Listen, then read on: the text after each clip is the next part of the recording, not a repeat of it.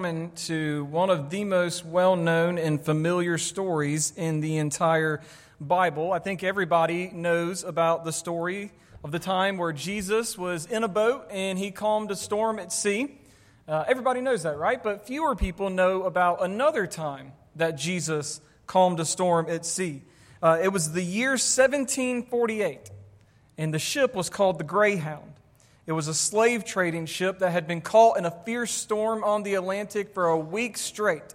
All the sails on the ship had been ripped and torn apart. The wood on one side of the ship had been torn away and splintered, and the ship was taking on water fast. They knew that they were going down. And the man who was the captain of the ship, who was steering this ship through the storm, was a man who was known as the Great Blasphemer.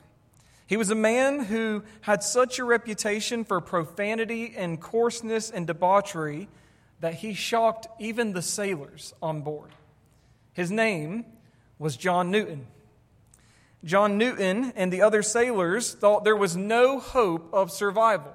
They thought they were destined to die at sea. And Newton, who was not a Christian at the time, prayed to the Lord and begged the Lord for mercy. He begged God to save them from this storm, and almost immediately, the storm stopped. I mean, it's been recorded in history that this actually took place. Newton went to pray, not even a Christian, and almost immediately the storm stopped. And Newton was so amazed by this that he wrote in his diary, "The Lord sent from on high and delivered me out of deep waters." He couldn't believe that God would not only listen to, but actually answer the prayers of a great blasphemer and sinner like him. It was the first time that he had experienced the amazing grace of God in his life, which led him years later to write these words, "Through many dangers, toils, and snares I have already come. 'Tis grace has brought me safe thus far, and grace will lead me home." Newton, when he witnessed the instant power of God and the mercy of God and the grace of God, he was left wondering, what sort of God is this? It's exactly what the disciples were wondering. You know this story well. The disciples, they're at sea. There's this great storm. It's horrible. They're terrified. They think there's no escape. They think that they're destined to die at sea. Death was imminent. But then what happens? Jesus stands up and he rebukes the winds and the waves, and they actually listen to him. I mean, I know that we're familiar with this story, but please don't miss that part, that Jesus literally spoke to creation and it responded and obeyed him.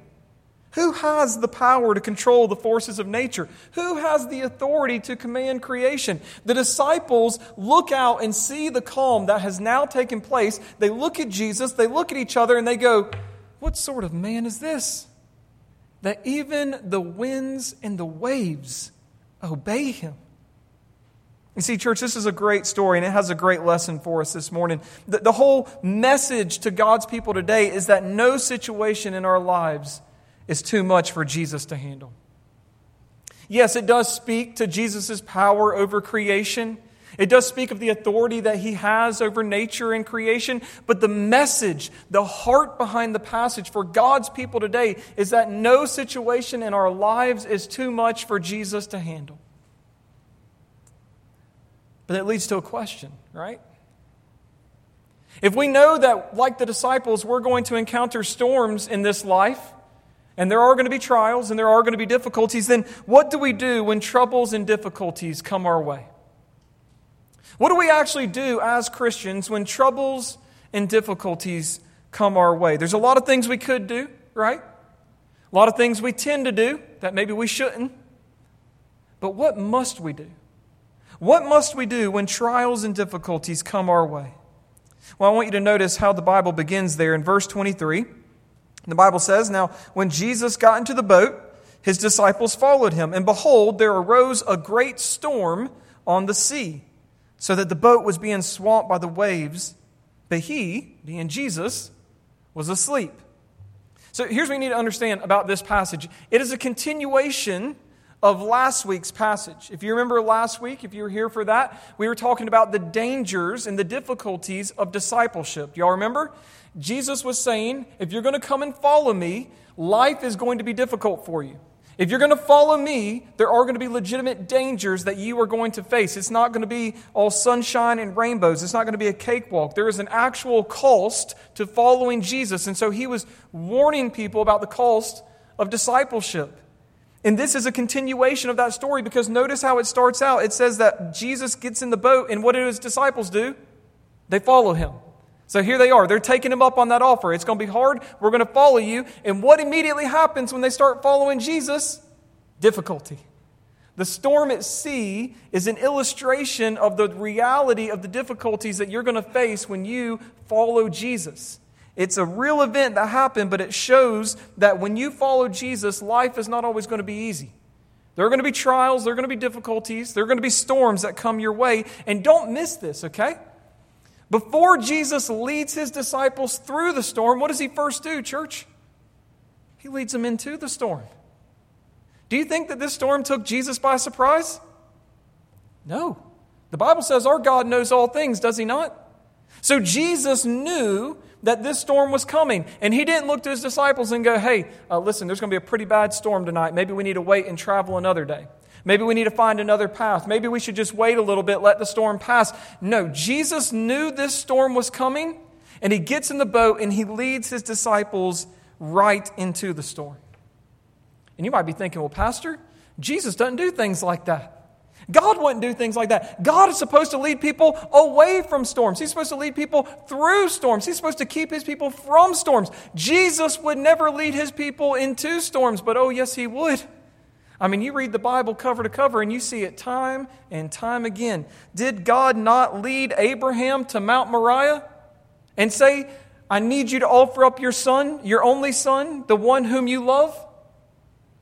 Did God not lead the people of Israel right to Egypt, where they would face trial after trial and difficulty and cruelty? Did God not continue to dwindle down Gideon's army until they were only 300 in number, going up against an army of thousands? Was that not God who was doing that? Did God not first lead the Israelites into the wilderness before he led them through the wilderness? Does the Bible not say, as we read earlier in Matthew chapter 4, that the Holy Spirit specifically drove Jesus into the wilderness to be tested by Satan? Yes, it does. Time and time again throughout the Bible, God leads his people into storms. He leads his people into difficult and trying circumstances. And you might be wondering, well, why? Why would God do that? If he's so good and he's so loving, so merciful, why would he lead us into storms? It's because he's trying to teach us something, right? So here's what I want you to understand. When the storms come into your life, before we look for relief, we need to look for the lesson. Our immediate gut reaction, our knee-jerk reaction is what? I want relief. I don't want this storm. I want this trial to be over. I know it's just started, but I'm ready for it to be over. Before we look for relief, we need to look for the lesson. God uses the storms of this life to teach us valuable lessons about himself and about ourselves and about the faith. He'll use storms to teach you patience, which is never fun. Pray and ask God for patience, and then guess what? He's going to send you a situation where you have to be patient, and it's like, okay, here's your opportunity to see if you actually are going to be patient or not. God will use these storms to teach you patience, perseverance, understanding, humility, kindness. Very often, he uses these storms to teach us to trust him, though. So whenever we're caught up in a storm, church, we need to ask ourselves, what is God trying to teach me through this storm? What's the lesson here? What is God wanting me to learn? Because you know as well as I do, far too often we fall into the illusion that we're the ones in control, right? Don't we love to be in control? You're not going to say yes because you know it's true. We love to be in control. We love to think and pretend like we have control over every aspect of our lives. That's why we plan every aspect of our lives. And we like to think that we can control everything. And so what does God do in that situation? Well, he sends you a nice little storm. to humbly remind you of how little you actually can control. To see if you're going to try to do what only God can do and control a storm and try to calm a storm, if you're going to trust Him. Because I don't know if you know this, we're really bad at trying to calm storms. I don't know if you've ever done that. When's the last time it was storming around here? A couple of weeks ago, and it was lightning striking everywhere and nearly knocked down the parsonage with that tree. Did you go outside and you say, hey, you stop it. That's enough of that. Stop the thunder, stop the lightning. No, of course not. You'd look ridiculous. If anyone saw you do that, they'd call the cops because you're a crazy person. We can't control storms. And the same thing is true with your life. When these difficult situations come into your life, you need to understand that most of the time you have little to no control over any of that. And so God says, are you going to trust me through this storm? Because when God sends a storm, He sends a lesson. God was teaching Abraham to put God first above everything else in his life, even above the thing that he loved most in this life. He was teaching Gideon to put his trust not in the size of his army or in the strength of his army, but in God alone to give the victory. He was teaching Israel to depend on God and trust God, listen to me, even when they didn't fully understand what God was up to. You ever been there in your life? I know God, I love God, don't really know what He's doing. I don't understand what He's up to right now, but He's teaching me to trust Him through this. And He was teaching the disciples the same lesson, to trust in God through all of life's difficulties. There is always a lesson, church. And here's the hard part. This is the part I hate telling you as your pastor, but you know as well as I do, Christians are not exempt from the storms of life, are we? Wish that we were. That'd be fantastic. We know the prosperity preachers are wrong, but wouldn't it be nice if they were right? Let's just be honest. It'd be sweet if they were right, but they're not. We're not exempt from the storms of this life. We're not immune to the storms of this life. We're going to have difficulties and trials. Just because you're a Christian does not mean that God's going to keep you from getting cancer. Just because you're a Christian does not mean that God's going to necessarily heal the cancer. Just because you're a Christian doesn't mean that God is going to keep you from dementia. It doesn't mean that you are going to get to live a pain-free life. You might end up losing your job. Your dreams, which you're working towards, they might not become a reality. You might not get the life that you've dreamed of. Listen to me, this one's really hard for all the type A people like me. God might not make things happen on your timeline. Very often He doesn't. If you're a Christian, you know that you're going to have to endure the death of your loved ones. You know that persecution will come. You know that you'll be mistreated. You know that you'll be insulted. You know that you will be mocked. People will make up lies about you. And this passage forces us to ask, will the dangers and troubles and hardships of this life cause me to stop following Jesus? Or am I going to trust Him through every storm this life possibly throws at me? Because here's the reality. The storms of this life, the difficulties of this life, they will reveal who or what our trust is actually in. You say that you love God. You say that you trust God. But let me tell you this morning, the storms of this life, those difficult times that come into this life, they will show 100% who or what your trust is actually in. When C.S. Lewis lost his wife, when she died, this is what he wrote. He said, God has not been trying an experiment on my faith or love in order to find out their quality. He knew it already. It was I who didn't. In this trial, He makes us occupy the dock, the witness box, and the bench all at once. Listen, He always knew that my temple was a house of cards. His only way of making me realize that fact was to knock it down. And that's the point of storms, church. It's not so that God will know the strength of your faith or so that God will know the measure of your trust. He already knows those things. The purpose of storms is for God to reveal to us the strength of our trust and the measure of our faith. And so what do we do? What do we do when these storms come? Well, I want you to notice, look at what the disciples did here. Look at verses 25 to 26. The Bible says, and they went and woke Him, saying, save us, Lord, we're perishing.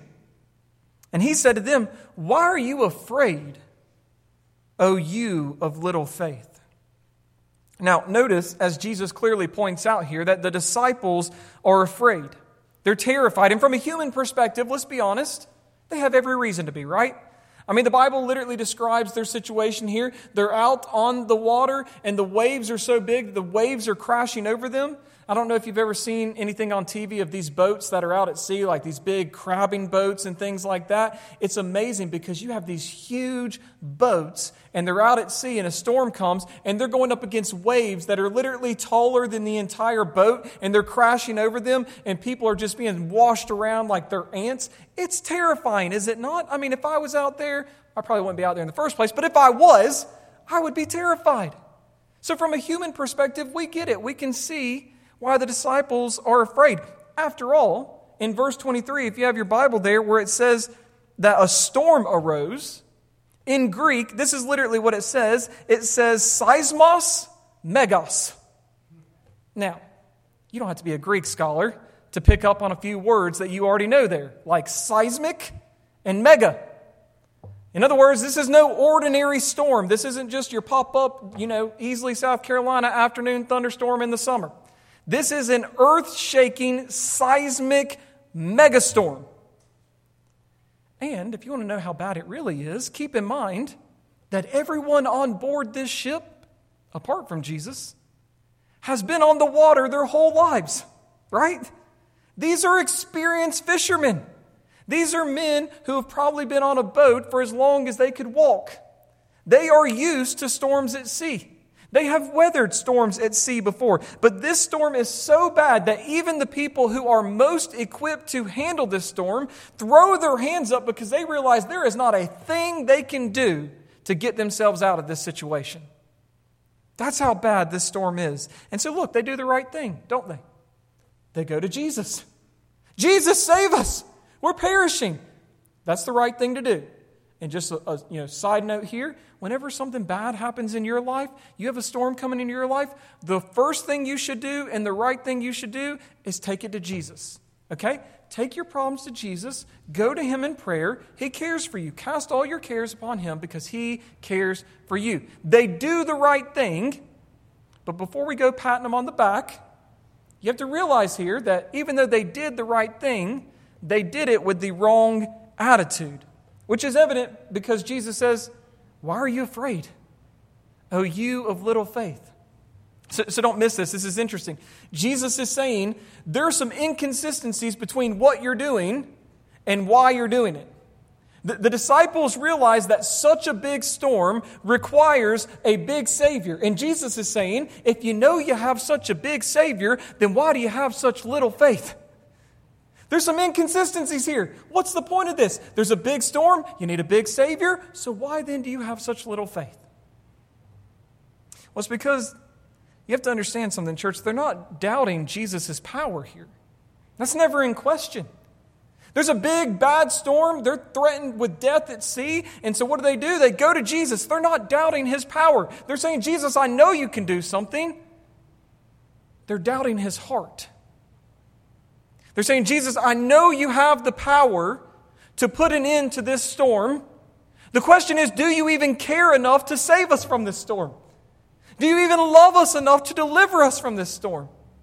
And that's really evident in Mark's account because in Mark 4:38, the disciples actually say, "Do you not care that we are perishing?"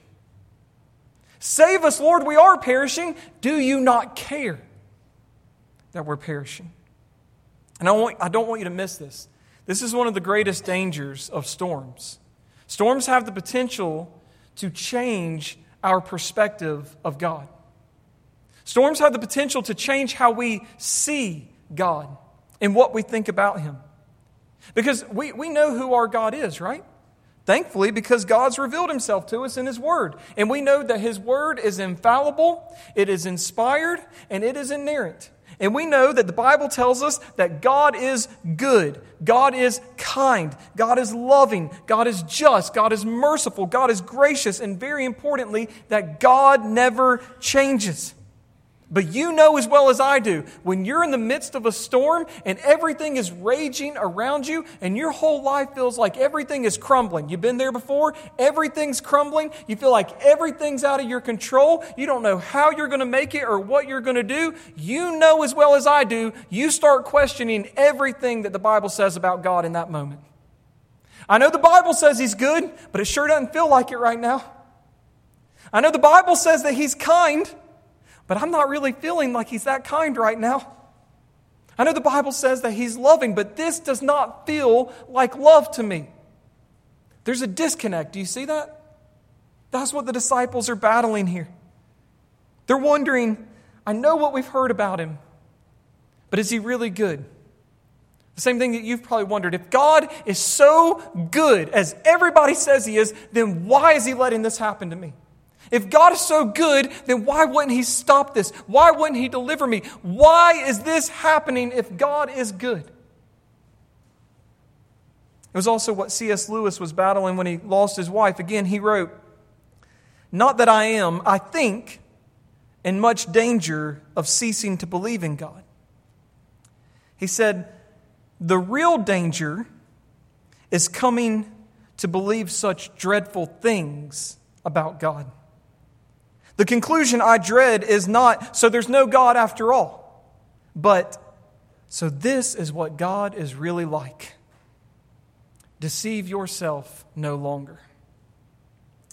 And that's what the disciples are battling here, the disconnect between what they know to be true and what they're experiencing in the moment.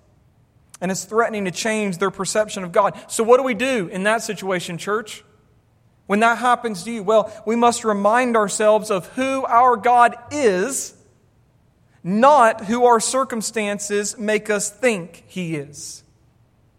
Notice the difference there. You got to preach the gospel to yourself every day, all right? It's not just me preaching to you on Sundays. You need to preach the gospel to yourself every single day. Remind yourself of who God is, not who your circumstances make you think that He is.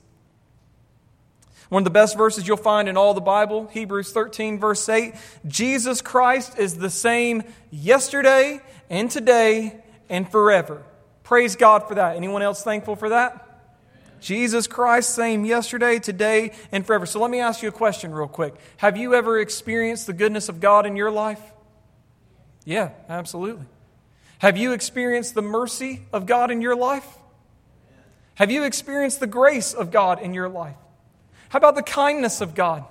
How about the salvation of God? Let me tell you something then. If that is true and you have experienced those things, God's not the one who's changed. He is the same yesterday, today, and forever. What's changed is your circumstances. And you have to learn to separate those things. God is the same. He is still the same good God that He was on my best days. Amen? He's still the same loving God that He was when I truly felt His love on my best days. And He is still that same God here in the midst of this storm and in the midst of my darkest days. God does not change. God has not changed. Our circumstances have changed. And they are going to change. And they're going to change often. And if your perception of God changes each time your circumstances change, you've got a God you cannot depend on. You've got a God you cannot trust in. You've got a God that's not the God of the Bible. The problem is everybody knows this, right? We can all affirm these things. And what's worse is we know all this with our head. And then we try to go and comfort other people. And it's easy to know these things and affirm these things and say that they're true when it's not you, right? It's so easy when it's not you. It's the easiest thing in the world to go and encourage someone who's lost their job. Hey, it's going to be all right. Things will just work out. It's easy to go and talk to someone who's just lost their wife and tell them, well, hey, she's in a better place now. No more suffering. It's easy to go to someone whose marriage has just fallen apart and say, listen, there's still time. You might find someone else. Things could really turn around for you. It's easy because it's not you. And so you say, of course I believe these things. Of course I affirm these things. Of course I know them to be true. And you say that because you're not the one in the storm. But what about when it is you? Then it's not so easy to affirm those things and believe those things, is it? Then your faith is truly tested. Then the disconnect becomes real for you. Then you're the one trying to make sense of that tension between what you know to be true and what you're experiencing in the moment. And let me just tell you, the only thing that's going to help you out in that situation is by reminding yourself that your circumstances do not get to define God. Your emotions do not get to define God. Your feelings do not get to define God. God defines God. And so we must remember who He says He is and what He says He's like. And then listen to me, we have to cling to that truth with everything that we have. There's a great passage that illustrates this reality in the book of Habakkuk. Chapter 3, verses 17 through 18. Listen to this. This will be on the screen. Though the fig tree should not blossom, nor fruit be on the vines, the produce of the olive fail, and the fields yield no food, the flock be cut off from the fold. In other words, and there be no herd in the stalls. In other words, everything is going wrong. Even though everything fails, even though nothing produces, even though there is no fruit, even though everything is collapsing around us, even though everything is going as bad as it can possibly be, listen to it, yet I will rejoice in the Lord. I will take joy in the God of my salvation. God is unchanging, and because He is unchanging, it means that He is always, in every circumstance, worthy of our love and our trust and our praise. There's one final thing I want you to know here from this passage for when we go through storms. Look at verses 26 through 27. The Bible says, Then He rose, and He rebuked the winds and the sea, and there was a great calm. And the men marveled, saying, What sort of man is this, that even the winds and the sea obey Him? So look at this. This is interesting. Throughout the Bible, there is only one who demonstrates the power to control the forces of nature and of creation. And here, right before the disciples' very eyes, Jesus does that very thing. He literally talks to a storm and tells it to stop. Rebukes it. Peace, be still, calm down. Shh. And it listens to Him. And notice the repeated irony and contrast here. There was a mega storm, and the disciples were mega afraid.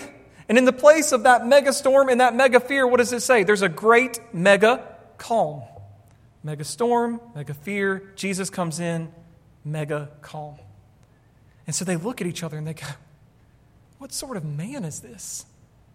Who can do this kind of thing?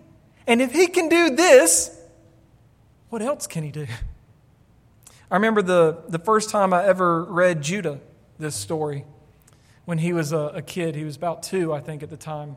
And I did it very intentionally because he was very afraid of thunderstorms at the time. And I had looked ahead at the radar and I had seen that it was going to storm that night. So I thought, perfect time to read Judah, the story of Jesus calming the storm at sea. And so we're in his bedroom and I'm reading him this storm. And I read it to him. And when we get done, he was absolutely amazed. He was like, whoa, this is awesome. Jesus actually calmed the storm. This is so cool. I was like, yeah, that's right. Jesus can calm storms. It's great. And he goes, Daddy, when we pray tonight before bed, he said, can we pray and ask Jesus not to let it storm? And I was like, of course we can. That sounds awesome. Yes, we will do that, 100%. And so we pray and he asked Jesus, please don't let it storm. And I told him, I said, listen, even if it does storm and Jesus doesn't make it end, I said, the more important thing to know is what the disciples needed to know here. That they had no reason to be afraid because Jesus was with them. It doesn't matter what's going on around the ship or around the boat because Jesus is the one in the boat. So I told him, I said, listen, if you pray and Jesus doesn't, stop the storm from coming, you don't have to be afraid because Jesus is with you at all times. And so that'll give you strength. That'll give you braveness. And so we We went to bed that night, and it did storm. It did. But Judah slept all night. Didn't even wake up once. And I went to get him up in the morning, and he was so excited, like a kid at Christmas. I walk in, and he goes, "Daddy, Daddy, Daddy." I'm like, "What? What's going on?" And he said, "It started storming last night, and I started getting afraid, but then I asked Jesus, I prayed and asked him to calm the storm, and he did." And I was like, "That's right. That's awesome." He was like, he actually calmed the storm. And he was so amazed at the fact that he could pray and ask Jesus to do what he reads in the Bible, and then it actually happened in his life. And folks, listen to me. I tell you this to say this. I don't want us to lose the childlike wonder that we should have when we read this passage.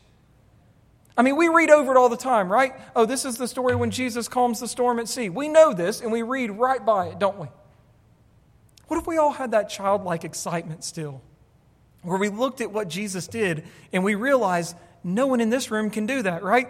I definitely can't do that. Jordan can't do it. Joseph can't do it. We don't have that kind of power. What if we read this story and we said, like the disciples, what sort of God is this? That even the wind and the waves obey him.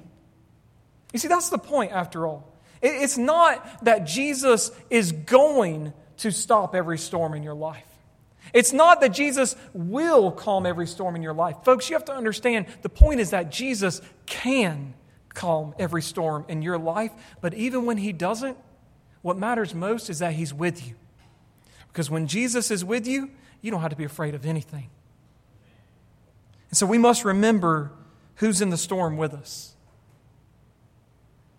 When those storms come into your life and those trials and those difficulties set in, out of everything else we have to do and remember, we must remember who is in the storm with us. Because when Jesus is with us, the Bible says there is nothing that can be against us. Jesus is the one who gets the disciples through the storm because he's the one in the boat with the disciples. That's all that mattered. They didn't need to worry. They didn't need to scramble. They didn't need to freak out and think they were going to die. As long as Jesus was with them, they were safe. And the same is true for us, church. You understand this, that storms will tempt you to abandon Jesus, won't they? They'll tempt you to treat Jesus kind of like Jonah. You know, there's a lot of similarities between the two stories. I'm not going to get into it. Podcast question. Anywho, all right? Storms will tempt you to treat Jesus like Jonah and toss him out of your life and thinking that's going to get the storm to stop. Don't we do that? This storm's happening in my life. Everything's falling apart. It's going crazy. And you go, well, if this is what it means to be a Christian, I'm done with it. I thought that by being a Christian, things would go well for me. I thought things would be great. And now my life is harder than it's ever been. I've got people who hate me. I get hate mail. People insult me all the time. People mock me. Everything in my life is crumbling. Jesus, if this is what it means to follow you, overboard with you. You get out of here. Maybe that'll bring some calm. That's why so many people in our world today have walked away from the faith because they had expectations of Jesus that are never promised in the Bible. And when Jesus didn't meet those expectations, they got rid of Jesus. But what you have to understand is if you want to make it through a storm in your life, you must be near to the one who is sovereign over every storm. Only when Jesus is in your heart and in your life will you have what it takes and have what you need to persevere through all of life's storms. You know, there's an old saying that says that every single person is either going through a storm, has just come out of a storm, and this one's not fun, or is about to head into a storm. Don't you wish that wasn't true, just like for once? But life experience has told us that it is. You cannot avoid the storms of this life, but you know what you can do? You can learn from them and see what God is trying to teach you through each and every storm, because we know that with a storm, He brings a lesson. When everything is crashing around us and the storms come, we can remind ourselves of who God actually is, not what the storms make us think He is. We can remind us of what He says about Himself, even when everything around us is trying to convince us otherwise. And most importantly, when those storms come, we can remember who's in the boat with us. It's the one who promised that He would never leave us or forsake us. It's the one who says that He would be with us even to the end of the age. And as the Bible says, when our God is for us, then who can be against us? Nobody. And so if you've experienced that in your life, and you trust God, and you know His heart, then just like Newton, one day you'll be able to say, through many dangers, toils, and snares, I have already come. 'Tis grace has brought me safe thus far, and grace will lead me home. Amen? Let's pray.